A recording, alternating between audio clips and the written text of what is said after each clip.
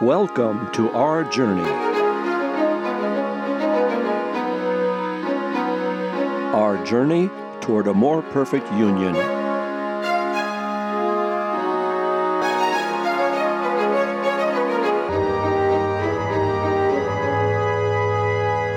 Our more perfect union is an experiment, a grand experiment in something we all cherish, democracy. Welcome to our Radio Roundtable with higher education consultant Dr. Michael Walker-Jones, Harvard's Executive Director for Health and Human Rights, Dr. Natalia Linos, and from Beacon Hill, Representative Jeff Roy, as we the people celebrate the journey of America toward a more perfect union.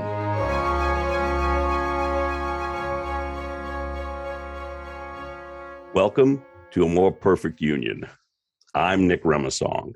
Joining me this week are Radio Roundtable of Regulars with Dr. Natalia Linos, Harvard's Executive Director for Health and Human Rights, and from Beacon Hill, our Representative Jeff Roy. We also have some guests with us today, and I will let them introduce themselves. If Jeff, do you want to introduce your guest?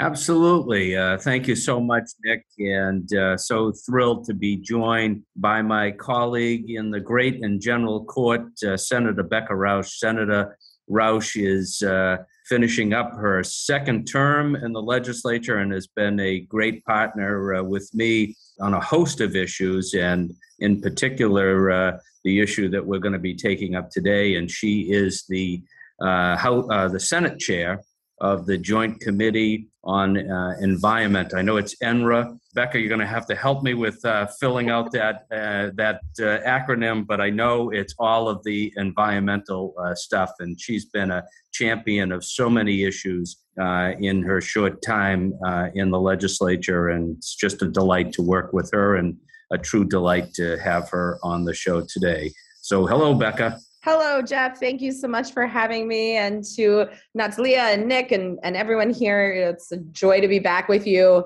ENRA stands for the Environment, Natural Resources, and Agriculture. And between that committee, the ENRA committee, and the TUE, Telecommunications, Utilities, and Energy committee that my good friend Jeff Roy chairs over in the House side, we pretty much cover everything that has to do with climate and our planet, which of course has a lot to do with our health, right? Our human health, and also related to what we're going to be discussing today. So very much looking forward to our conversation and getting into the details of where health and choice and our bodies currently stand.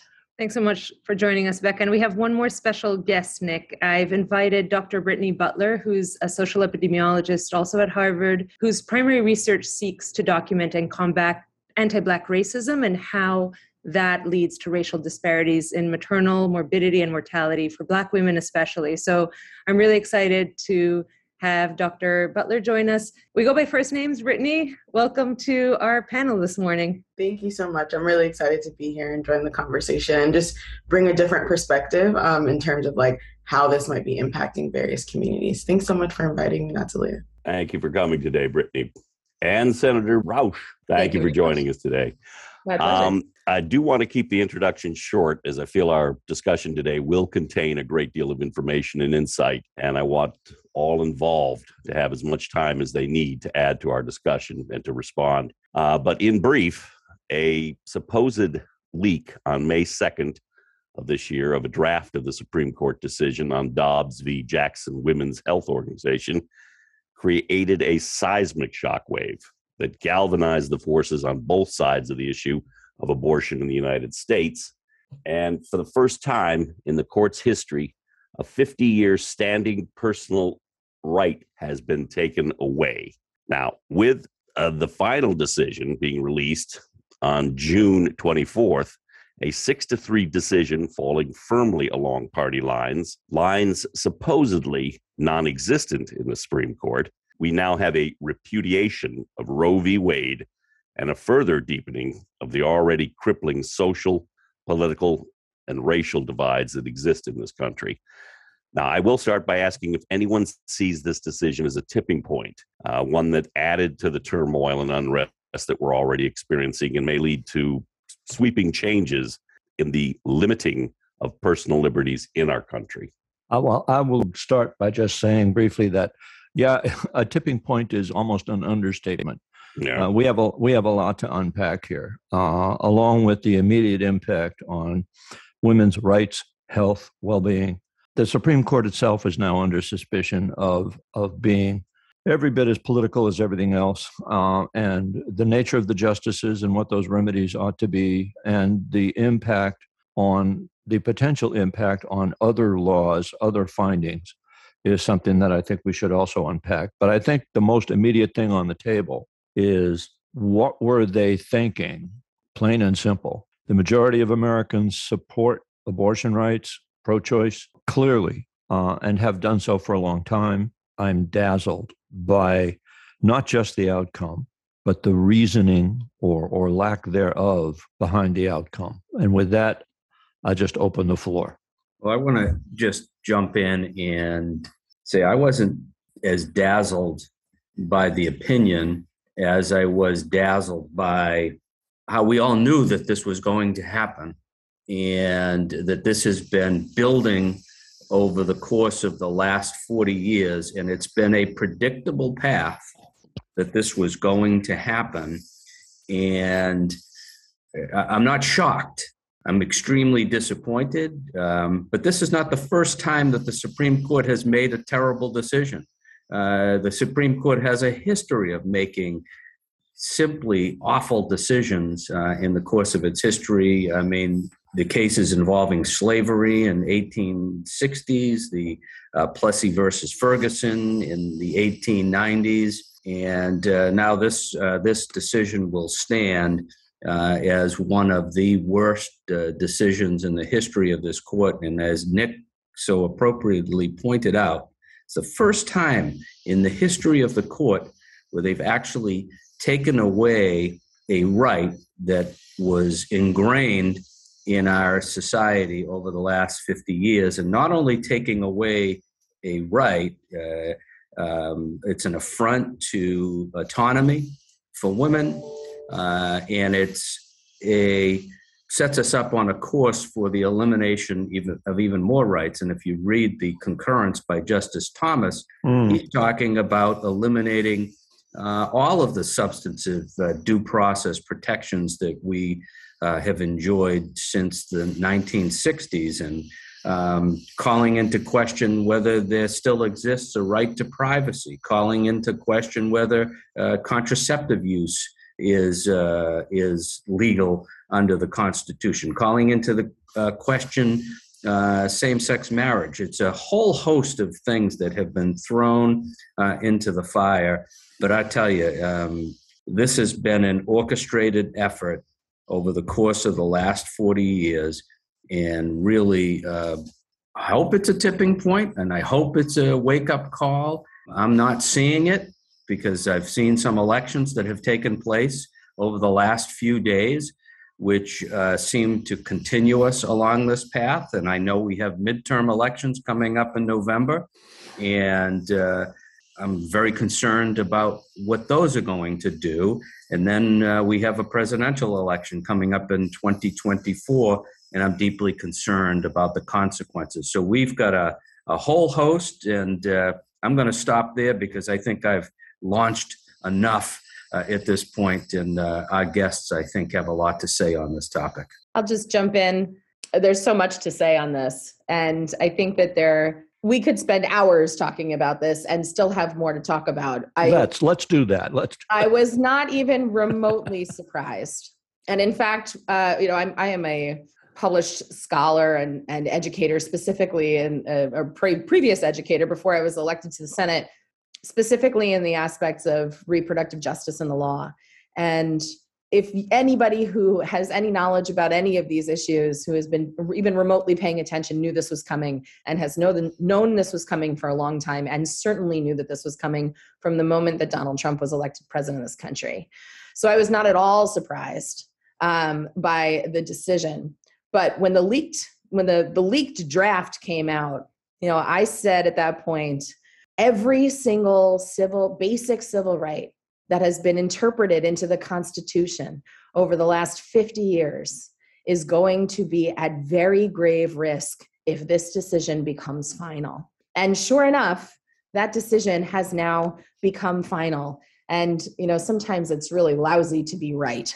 But every single thing that we have relied upon, that we have held near and dear for my entire lifetime, for the lifetimes of several of us on this conversation, and for the lifetimes of many people who are listening, all of those basic civil rights are on the verge of being eviscerated.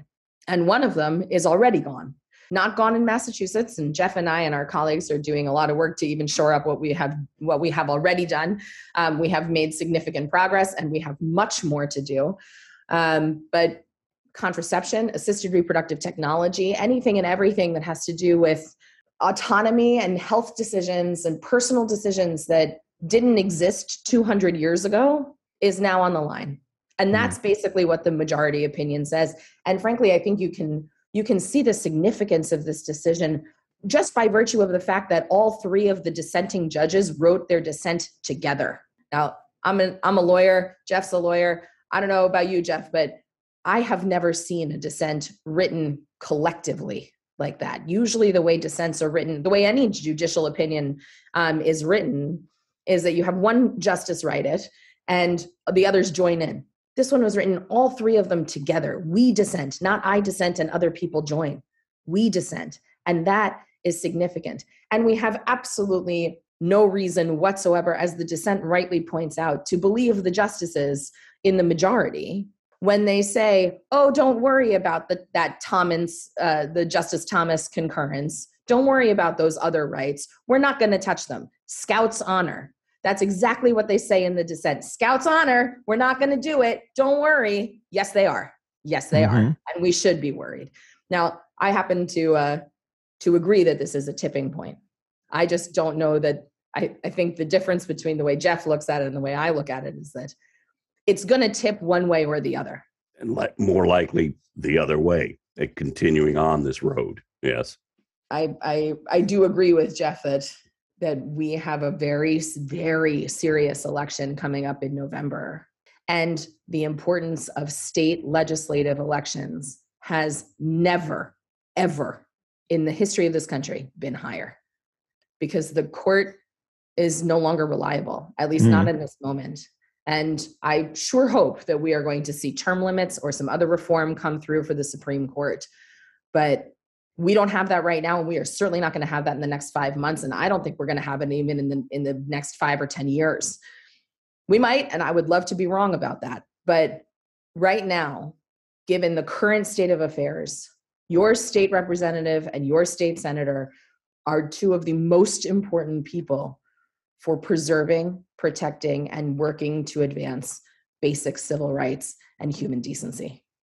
I'll extend your thought, Rebecca, by saying, in my past as a movie maker, I know we operate with certain tropes in plot design and so forth when we're telling a story, and this is a big story. And I think that we talk about a tipping point. I'll dramatize it this way. In every movie, there's always some second actor, some background player who runs in the moment of crisis and then screams out loud, "We're all gonna die!" That's their job. And they sort of heighten the drama. And I have to say, this kind of feels like that moment, as you point out, with Justice Thomas saying, hey, let's do this, let's do that. When did we end up with not just a Supreme Court, but a supremely active court, thinking that it can now do the job of the legislature? That's not its role. It's not that branch. And now what they're saying is, yeah, hey, we'll do whatever we want. Excuse me? So Pete, I want to take off because your call that, we're all going to die. I know we're talking about the law and the systems and the place, but people are going to die. And so I know we have lawyers here who are talking about the broader system. And as a public health expert, the reality is the lives that are going to be impacted, they're going to be invisible. You're not going to see the women and children and all birthing people who are going to die because of the decision. And it might not be in the thousands, but it will be significant. It will be harmful. It will be painful for families, and it will be inequitable. It will be in the thousands. It will be in the thousands. And it will be inequitably distributed. And it will be communities that suffer and wealthy people who can leave, who can take a plane, who can travel, who can leave the country if they have to, if it gets really bad. And it's just, I think we need to I'm going to force us to go back to just describing some of these people. And, that's why I asked Dr. Butler and Britney to join us today, because I think too often a health and human rights framework thinks about the systems, but if we don't see the people, then we fail to create the urgency that we need, including, I know Becca sees them, because I know Becca has been doing a lot of this work. I know Jeff sees them, and it's that connection. So Britney, I don't know if you want to say a few words about how we think, maternal outcomes, how they have been in the past inequitably distributed, and why this decision, may kind of widen those inequities that already exist. Yeah, I definitely, just like hearing you all speaking, first off, I definitely feel terrified and feel like someone just ran in and told me that we're all going to die. But it's to Natalia's point, it is very real. And I think so when we're looking at Black maternal outcomes now and just inequitable outcomes now for Indigenous people in this country as well, we're looking at sort of this geographical segregated concentration of these outcomes. And I think we're going to see those same things as it relates to this, especially with the idea that now states are going to be responsible for making the decisions around what folks are actually able to do. And so because Black folks are concentrated in certain areas, especially the areas that are going to be most impacted by these policies, I think maternal mortality and the health that happens, complications, we're going to see an increase in that. Folks are poor and they can't travel, right? So then we're going to be talking about illegal abortions and what that might mean in terms of mortality risk or future fertility or future pregnancy risk, and what that might mean in terms of how that might play out in terms of jail time, right? So we're seeing in a lot of the policies that are being written, there's this unequal distribution of what that sort of means as a felony. And we know that has a lot to do with voting rights.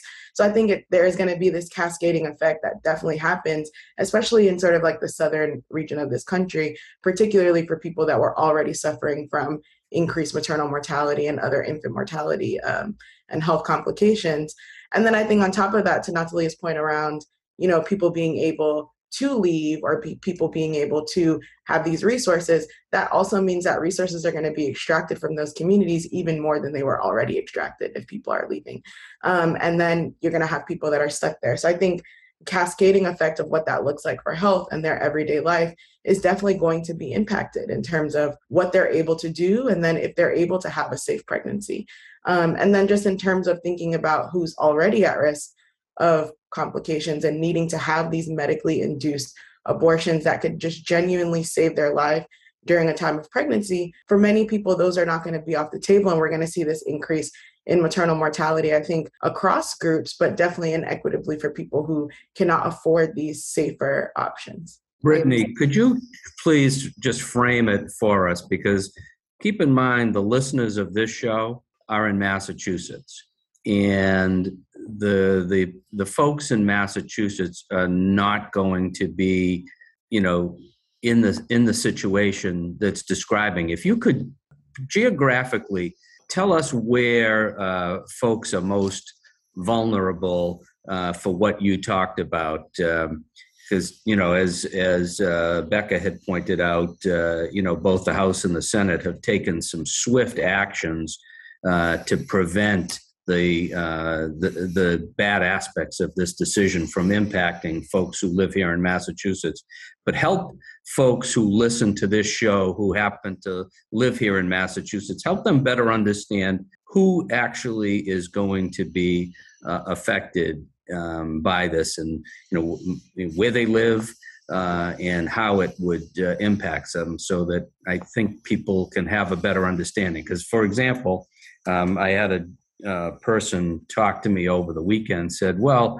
the Supreme Court decision's not so bad. It just sent the issue back to the states. And, I was talking to the person. I said, I think you deeply misunderstand what's at stake here in this decision. So if you could help us in that regard, tell us who's affected, where, and the real ramifications of this decision. Jeff, can I jump in to just say the geography, and then I'm going to let Britney talk about the actual impact. So we know that 13 states had trigger bans, which means immediately with Roe v. Wade, will prohibit abortion within 30 days. We expect, and Becca, you might know this better, about half of the states in this country to make abortion illegal. And it's not just an abortion, it basically puts medical professionals, including, Brittany talked about medical procedures. So you're having an ectopic pregnancy, or your fetus is unlikely to survive because of trisomy, or some other complication, and you know that child will be born and die within hours. You have to carry that pregnancy to birth a child that will not survive. Like the pain, it's impacting people who don't want to have a child, but also people who want to have a child, but have received like the horrible news that their pregnancy is not one that will survive. It is really expensive. And Brittany, I'll let you speak. I mean, you can speak to the geography or the laws, but I feel like your expertise is really telling us a bit more about, what are some of the maternal mortality complications? What does it mean? Do we have certain populations that have more unwanted pregnancies because of inequities in contraception? I don't know. Anything else you want to add? So I guess just for clarification to your question, are you talking about geographically within Massachusetts exclusively? No, because I don't think anyone in Massachusetts, at least that's my impression, that no one in Massachusetts is going to be affected by this decision. I'm just trying to give our listeners an understanding of where people will be affected by this, and I know Natalia had suggested it'd be up to 25 states, but I think people really need to know where they are and, what types of folks are going to be impacted. Well, I mean, I think everyone will be impacted because I think this is really showing that laws can change pretty immediately. Just because something is in place currently doesn't mean that it will necessarily be in place forever, given that we have this very politicization of health and what that looks like. So I think everyone will definitely be impacted. I think to Natalia's point, some folks are definitely impacted more quickly. And I think that is definitely seen in some more of the southern sort of conservative GOP-led states in this country. We're going to see sort of this immediate compounding effect of this decision almost exclusively, particularly because they're also having a lot of other inequitable policies that they're putting forth. That would be like Oklahoma, Mississippi, those states, Texas. Louisiana, Florida, Georgia, those states. And so I think in terms of the inequitable distribution of what that looks like, we're definitely going to see a more immediate effect in those states that are acting more quickly or already had this legislation in place. So I'll jump in here because I just want to comment actually not only to wholeheartedly agree with and uplift Brittany's assessment of this situation, but actually, there are plenty of people in Massachusetts who don't have access to abortion care right now. And that's not because of our legal system. That's because of money or cars or other sorts of systemic access issues. And in fact, one of those access issues is the fact that birthing centers all across the state are closing. So, and in fact, last term, my very first term in office, working together with colleagues in the House and advocates in the community, I passed legislation to create a maternal inequity, racial disparities and inequities in maternal health commission. That commission has just completed its work. But the truth of the matter is that Black women in Massachusetts die at a rate of more than double that of white women during and immediately after pregnancy. So Massachusetts is not in any way immune to the systemic issues that we are seeing in plenty of other parts of the country. But I was only referring to the decision. Nobody in Massachusetts is impacted by that decision. What you're talking about are the overall systemic issues that have existed long before that decision. So I agree with you wholeheartedly. I just didn't want people to have the misimpression that I was ignoring those. I'm just talking about the decision. Sure. And the decision is I guess we should also be very clear that had we not passed legislation last term, Massachusetts would have been in this near half of the country where abortion would have almost immediately become illegal, right? Mm-hmm. Because all of our anti-choice laws were still on the books. The bare minimum that our predecessors in the legislature were forced to do because of Roe, because of the Roe decision in 1973, right? They changed state laws in the immediate aftermath of Roe v. Wade, right here in Massachusetts. And we, up until last term, still for 30 years, more than 30, well, nearly 50 years, still had on the books those same archaic laws that were put on the books in late 73 and early 1974, right? So only by virtue of the fact that we passed that bill last term and overrode the governor's veto twice to get that done, only by virtue of that is Massachusetts not immediately directly impacted by this decision. That having been said, I don't think any of us know what the long-term ramifications of this decision are going to be and how they might impact Massachusetts, including, but certainly not limited to, a potential national abortion ban, which Mike Pence has already proposed. I mean, the ink on the decision wasn't even dry yet, and he was already out with that proposal, which again, we knew would be coming. If that happens, Massachusetts state laws will be on the chopping block. I want to point out also too that, I'm hearing, among the conservative discussion, a certain amount of caprice. In other words, we are deferring the decision back to the states, meaning that they are de facto endorsing this loose confederation of nation states that will act on their own. Meanwhile, having gotten that win in their column, they're now saying we're going to continue by going back to the federalist view and making it consistent for every single state. Well, they're not even bothering to pick their fights anymore. All they're doing is saying, and this is some advice I got a long, long time ago, you have to decide whether or not you want to be right or if you want to win. They're not the same thing. But what it implies is if you really want to win, you're going to have to get dirty. You're going to have to play hard, and you're not going to have to worry about principle. And that's really, really unfortunate. But that's what I'm seeing going on in the background here. I also want to amplify some things that both Britney and Becca brought up, and that is what we see is that we have bellwether states, California and Massachusetts, who understand what's going on. They're taking forward-looking positions of protection, and someone like Mike Pence could put us at risk. And then what we see, it creates an archipelago of very localized positions, Boston, Chicago, LA, and around that there is this sea of red and sea of conservatism. But if you really look at the numbers, the majority is located in the major cities, and what you have, quite frankly, fairly thin support among the populace, if there really is that support in the more conservative regions. So this really amounts to tyranny of the minority. That's really what's in play here, and it's most unfortunate that it has come down to that and continues. I want to even put to some of Brittany's comments earlier. I want to just put another real life example that has actually come up to me from several people actually in the days following the decision, of people who, as Natalia pointed out, wanted to be pregnant and wanted very much to have a child and had a miscarriage, and their bodies were, in fact, one of Jeff's colleagues, Representative Lipper Garabedian, spoke quite bravely and eloquently about this on the floor in the House debate about what to do in the aftermath of the Dobbs decision, that she too had this experience that sometimes women's bodies are not able to complete the miscarriage process on their own. And they go through procedures that are effectively abortion techniques.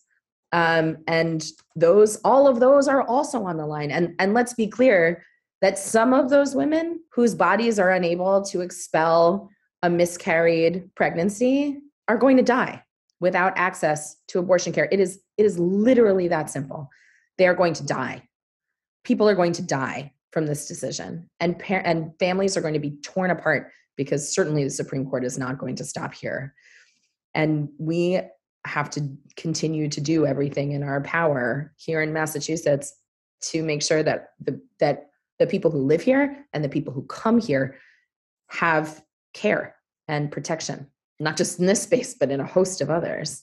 And then, of course, it begs the question of whether people can even get here in the first place. So And when I think people ask me what can they do in this moment, one of the things that I say is donate to abortion access funds that are helping people get to places where they can get the care and attention that they need and deserve. And I think we do need to say these stories, tell the stories, the real stories, so people can see what's happening. My colleague works in a homeless shelter. She's a nurse practitioner there. And she was talking about them getting together, a network of clinicians in homeless shelters to talk about what are they going to do in settings where, medical abortion. So you can receive a pill, take it at home, but you bleed for days and, you have to do it in privacy. But if you're homeless and you're in a shelter and you need to leave in the afternoon in the middle of an abortion happening. So they're trying to they're scrambling right now, doctors and physicians and nurses, to figure out, how do we care for homeless women who may live in a place where they do not have a safe environment to go through this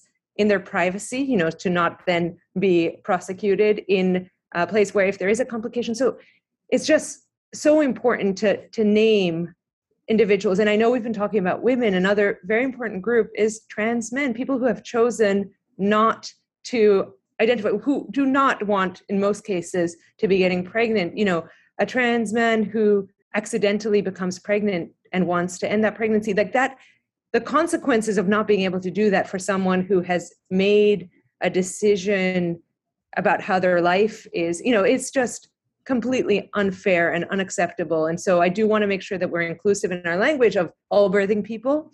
But I do, want to sort of say if you're hearing the urgency and sort of the frustration and the sadness among, the panelists, the women panelists, I mean, I know the men do too, but I feel like we have something that we are it's so visceral. So today, it's my 5-year-old's birthday. And I remember, they're twins. So those are complicated pregnancies. I remember feeling like I needed to trust my provider to do what was best for me. Imagine living in a state where you cannot trust your provider anymore because you're scared that if you accidentally, if you have a miscarriage, it could be characterized one way. Like that kind of need that pregnant people have to trust the people around them, you are taking that fundamental, need away from them. So yes, it's a human right, but it's fundamentally, we are scared and frustrated and angry that our daughters will not be able to have the same protections that we did. And I am angry and I don't know how else to talk about it. And I am angry and I live in Massachusetts. And I don't have to fear for tomorrow. So I don't know. Sorry to take to the other thing about the fear, I'm dealing with the fear is there are laws on the books in certain states that I've always referred to as Stasi rules, Stasi after the old East German police, where the citizens of that state would be encouraged. If someone's gone out of state and that they've come back into the state and they got an abortion out of state, however they arranged it, the state will reward you for turning them in. And there is prosecution of those people who have left the state, gone outside the state, and done something that their home state considers to be a crime, punishable by imprisonment, fines, potentially death. Some of them have capital punishment still on the books.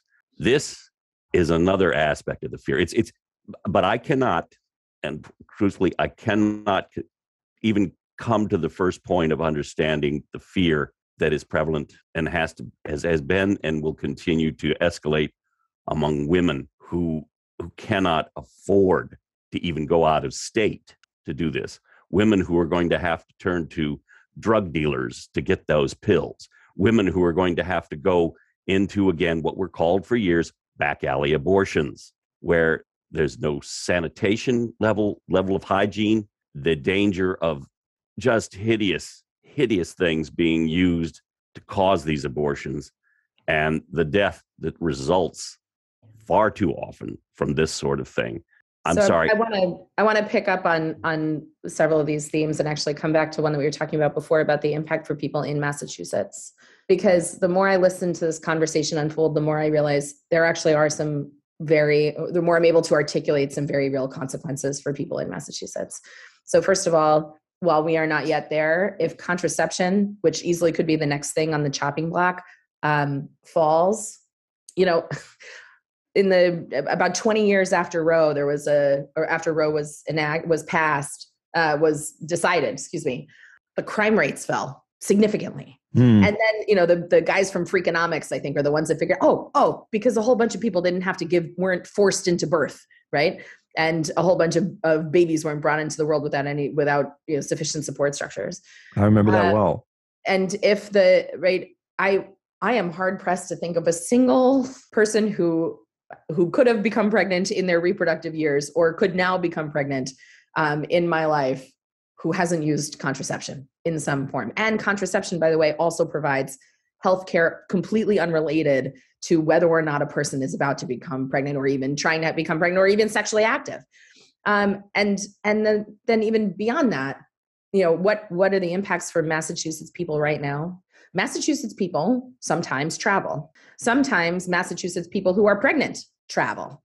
And if they go, any of us, right? If we have a Massachusetts resident who is pregnant and travels to Texas or Mississippi or Oklahoma or any of these other states, nearly half the country, right? Even if they weren't planning to be there, right? Maybe something happened and they got stuck somewhere and, along the lines, and something happens with that pregnancy and they need immediate care, they won't be able to get it. They won't be able to get it, period. And they could, depending on what happens, die from that. And on top of it, I want to, just from a sort of higher, 50,000 foot view, take a step back from the minutiae and just kind of think about this concept of our country and our nation and our democracy, because we talk with people all the time, right? We're literally in the business of public service. This is what we do. We talk to people. And my sense of the people in Massachusetts is that we don't just care about our own neighborhood or our own town or even our own state rep or state senate district or our own commonwealth. People in Massachusetts actually care about the whole nation, and they care deeply and vigorously.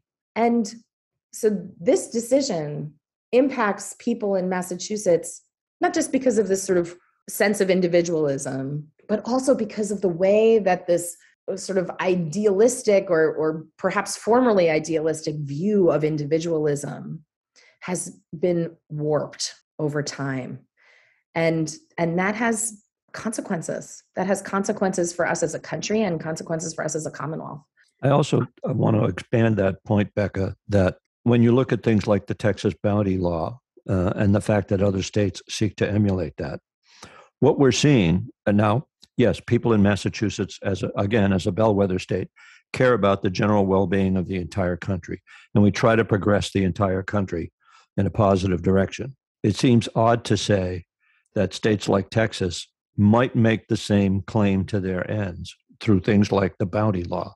But what is even worse is that they're becoming activist in trying to develop legislation that reaches beyond their borders, that forces states like Massachusetts to have to reckon with the impact of the legislation that exists outside of our state borders. And they're becoming more and more strident in trying to work the legal machinations to do that. It's as though what we are doing is seeing a new form of a civil war being conducted in the various legislatures.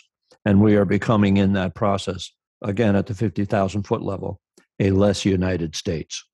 With respect to healthcare, we have healthcare islands. Massachusetts is one of 3 states where, quite frankly, I'm really happy I'm here because of the fact that we tend to do things right. And I shudder to think about, upon some retirement at some point, what would I do? Well, I'm not enticed to move elsewhere because I have real questions about what options I have if I decided to move to sunnier or warmer climes. What's the impact of that? Thinking I want to stay home where it's good. And to your point, Pete, taking this even a step further into something I know Jeff is really deeply passionate about, and used to be the chair of the higher ed committee. Massachusetts young people go to other states to go to school. And in fact, people from other states come to Massachusetts to go to school. So, one of the bills that was filed this term and is still active is about providing medication abortion on public college campuses and making that access much more real. That is part and parcel of what we as a Commonwealth can and in my opinion, should be doing in this moment, right? Where we know that some of those young people that are coming to school here in the Commonwealth, I mean, let's be real, right? Massachusetts is a great place to go to school. I think there's some statistics like 1 of every 12 people in our Commonwealth is a college student, right? We got a lot of college students here. And that's not even counting the grad students and postdocs and all the rest of them. If we, some of those people, if they go home, won't be able to access anything in terms of reproductive health, the full panoply of reproductive health care. And, that spectrum of care is really critical. Along those lines, Becca, there's a story in the Globe today about the economic impact on Massachusetts, that businesses that are looking to set up shop and make a state their home are going to look to those states like Massachusetts that have better laws and better protections for people. So there's actually a suggestion that this could have an economic boost to Massachusetts. And, like Pete, I am happy here. I am going to stay here. And it makes my desire to visit some of these states is severely lessened. I'm like, I would, sometimes I'm afraid to go to a particular foreign country, afraid that I'm going to get trapped there or, arrested for some foolish thing. I can remember visiting Tijuana and somebody warning me, don't ever spit on the sidewalk because they'll arrest you and lock you up. And, I laughed when I faced that 20 years ago, but now I'm talking about certain states in the United States that I'd be afraid to go to because, I'd be afraid of some particular thing I may say or do that may be determined to be objectionable and, get you arrested. So, your points are extremely valid. What if a kid comes to college here in Massachusetts and has a medical procedure done here in Massachusetts and then goes home?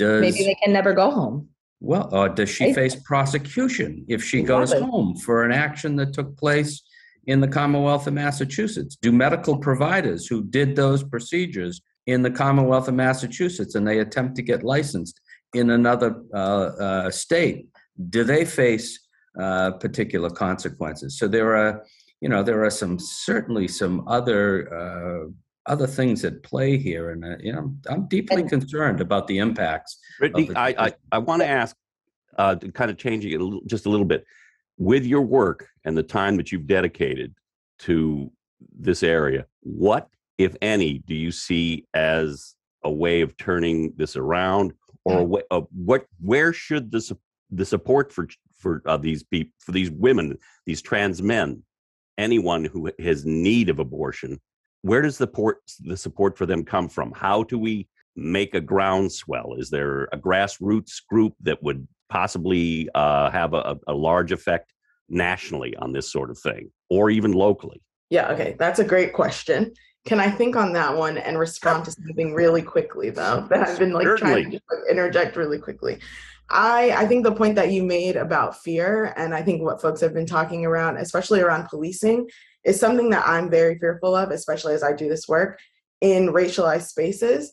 Because even in my own work, we were already seeing that women were being reported by healthcare facilities for things that were, mostly about, like to Becca's point, about these support structures or being able to raise these children. They are being reported to Child Protective Services. Their children are being taken away. And even in this particular sort of report from the justices, we saw that there was this line around supply of children and adoption. And I think that's also a very real fear of people, that this is another thing where people will just they will be forced to birth children that could potentially be taken away from them because they were not given a choice as to whether they wanted to bring this child into the world, but was not given necessarily form of double indemnity.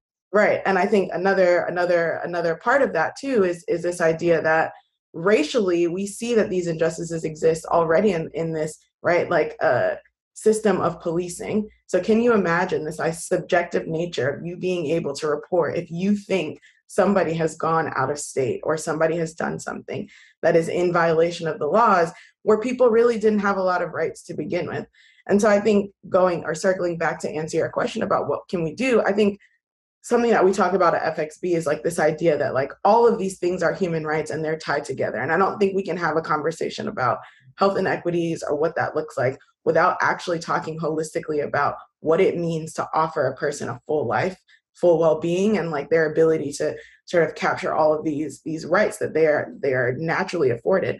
And so I think as a community, we have to figure out all the ways in which this is going to affect people, from the healthcare system to financial structures. Becca was talking earlier around like transportation. Like, I think we have to figure out a way to create sort of like this coalition around what does it mean from all these different disciplines, aspects, to really create this. I think there are a lot of organizations that are working on this in particular, like Sister Song. They focus a lot on reproductive justice and what that looks like and what that actually means in terms of wanting to be pregnant, who should be making the decisions about your bodily autonomy in terms of your reproductive health. So I think there are organizations that are doing that and moving that motion forward nationally. I think there are organizations like Planned Parenthood that obviously invest a lot of resources in terms of thinking about how these issues can be navigated. But I think there has to be this other sector that's brought in, right? That's outside of just this sort of immediate effect of how you think it impacts one particular individual, and more so about like, we are all responsible for these decisions that are happening. And we all need to reckon with the fact that like we have in some way contributed to what we're seeing right now, whether it's, if you're not voting, like you need to vote. If you're not doing, like, we all need to reckon with the fact that like there are a lot of things that are happening that I think collectively we need to figure out a way to sort of navigate. I want to bring in an example that builds on what Britney just said so articulately and eloquently and poignantly. It just, I'm sort of, you can't see on the radio, but I'm vigorously shaking my head yes as to everything that Britney is saying. In the last couple of years, we have seen right here in Massachusetts criminal cases against women who were so scared and so marginalized that they gave birth on their own. One instance involved a woman who was an immigrant who was cleaning someone's apartment and gave birth by herself in the bathroom, thought that it cleaned up after the birth, after her own birth by herself, thought that the baby was stillborn, wrapped it in a bag and put it in the trash.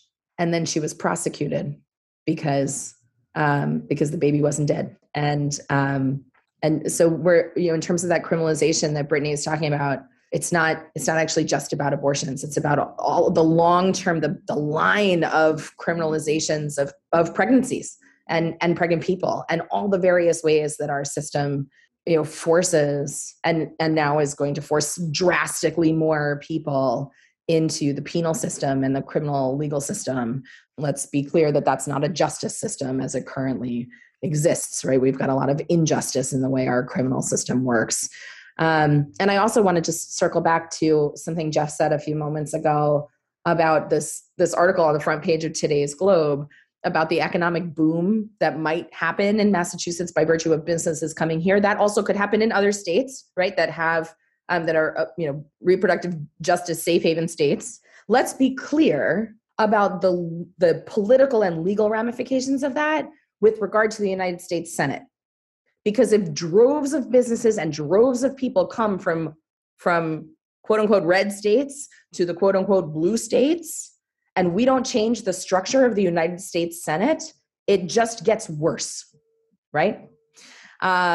So we've got so many different facets of work to do. I do. I want to sort of also take a moment to look at the decision directly. And by the way, it's I'm not going to call it the feel-good beach read of the summer, but the decision itself is very complex. But I don't think right out of the gate it's well crafted. The decision doesn't even get to the dissenting position until around page 158, where suddenly the language becomes more learned, more reasoned. But at the center of this decision, where they went beyond Justice Roberts' agreement of the original logic.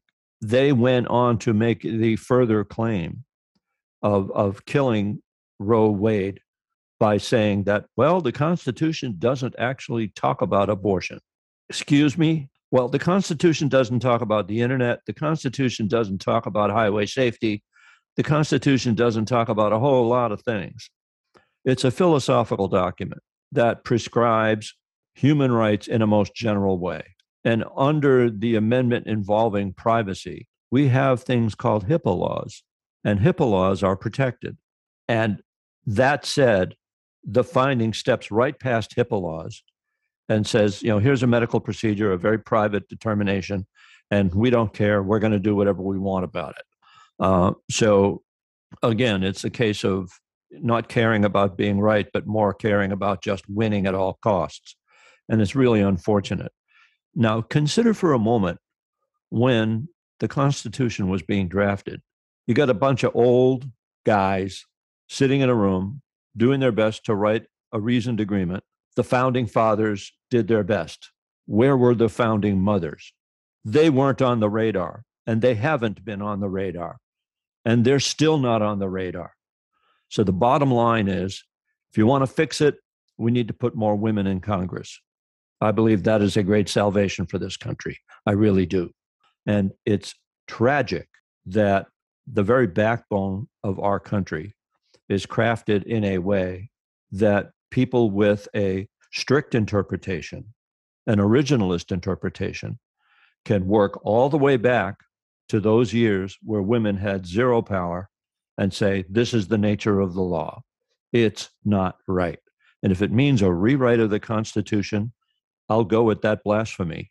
We need more amendments. We need an amendment that clarifies the concept of personal rights over.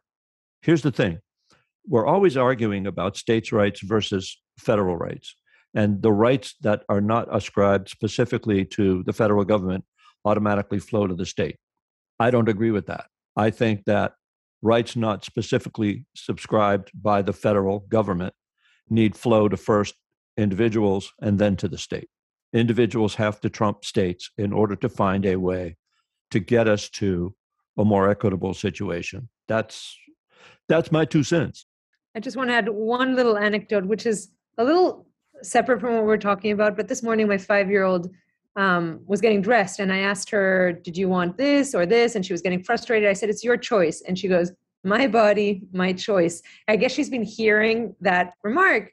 And she's right. My body, my choice at 5 means picking what to wear, whether, as a parent, whether you allow someone to hug, if you don't want to hug, you create barriers. You teach 5, 6-year-old kids, it's your body, your choice. Nobody can touch you. If you don't want to be touched, nobody can, this is part of basic parenting. And when she said it, it occurred to me that my body, my choice is so fundamental to everything we teach, kids. And then when they become of reproductive age or, and this is, you say, no, it's no longer your choice. It was a bit heartbreaking hearing a 5-year-old say that and realizing that actually the entire notion of what is yours to control, that's what we're instilling in 5, 6, 7-year-olds. And then we take it away. We're witnessing the tyranny of the minority.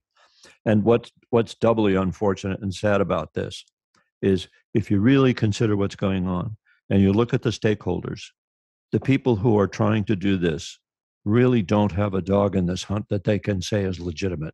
They're not direct stakeholders. They are simply decreeing some set of misbegotten beliefs that they want to inflict on other people. That's where they are. When I was speaking to Britney earlier, what I'm looking for is just who do we go to start a groundswell of opposition to this? Now, I came up in the 60s, like Pete, and one of the greatest movements at that time, of course, was civil rights. And a lot of support, a lot of the movement was forwarded and advanced by the church. You had Dr. Martin Luther King, Reverend Jesse Jackson. You had the churches out there in front and almost exclusively Black churches, but there were a lot of white churches, liberal white churches that became involved in it also. We can't really look to the churches at this time. Exactly. I'm an evangelical Christian. This whole issue is just, it tears at me. I believe life starts at conception. But at the same time, I believe every woman has a right to determine, every woman, every transgender man, anyone involved in pregnancy has a right to determine what happens to their body. The only thing I can do is go into the polls and vote along those lines. And I can see very few churches, white or black at this time, that are going to, and the idea that we have black churches, white churches, that tears at me also. I'm torn between every question on that level. Most segregated hour of the week. Yes, I'm afraid so. So Natalia, do you see any organization, I mean, the Planned Parenthood and what Britney referred to, the other groups that Britney referred to, how can they draw a real populist response to this invasion, this atrocity? Well, I can certainly answer that one. It's a case of everything is emotional, and certainly this issue is very emotional, and it needs an emotional appeal, an emotional response. We need to take a cue from the red state's playbook. Stop the steal. Lock her up. America responds to a visceral 3-word scream. Vote pro-choice. Vote pro-choice. Vote pro-choice. The chant gets it done. Another more perfect union hour has flown by, and we do have to say goodbye until next week. Now, if you would like to weigh in on our discussions, we would love to hear from you. You can email us at info@franklin.tv. That's info@franklin.tv. If you enjoyed our discussion, please let us know. Or, more importantly, if you disagree, that is all the more reason to let us know. Now, you can also share or listen to this program or any of our past episodes anytime. Our podcasts are available online at our website, wfpr.fm. And for our guests, Dr. Britney Butler and Senator Becca Rausch, Dr. Natalia Linos, and our representative, Jeff Roy, along with Peter J., I'm Nick Remasong. Thanks for listening and joining our shared journey toward a more perfect union.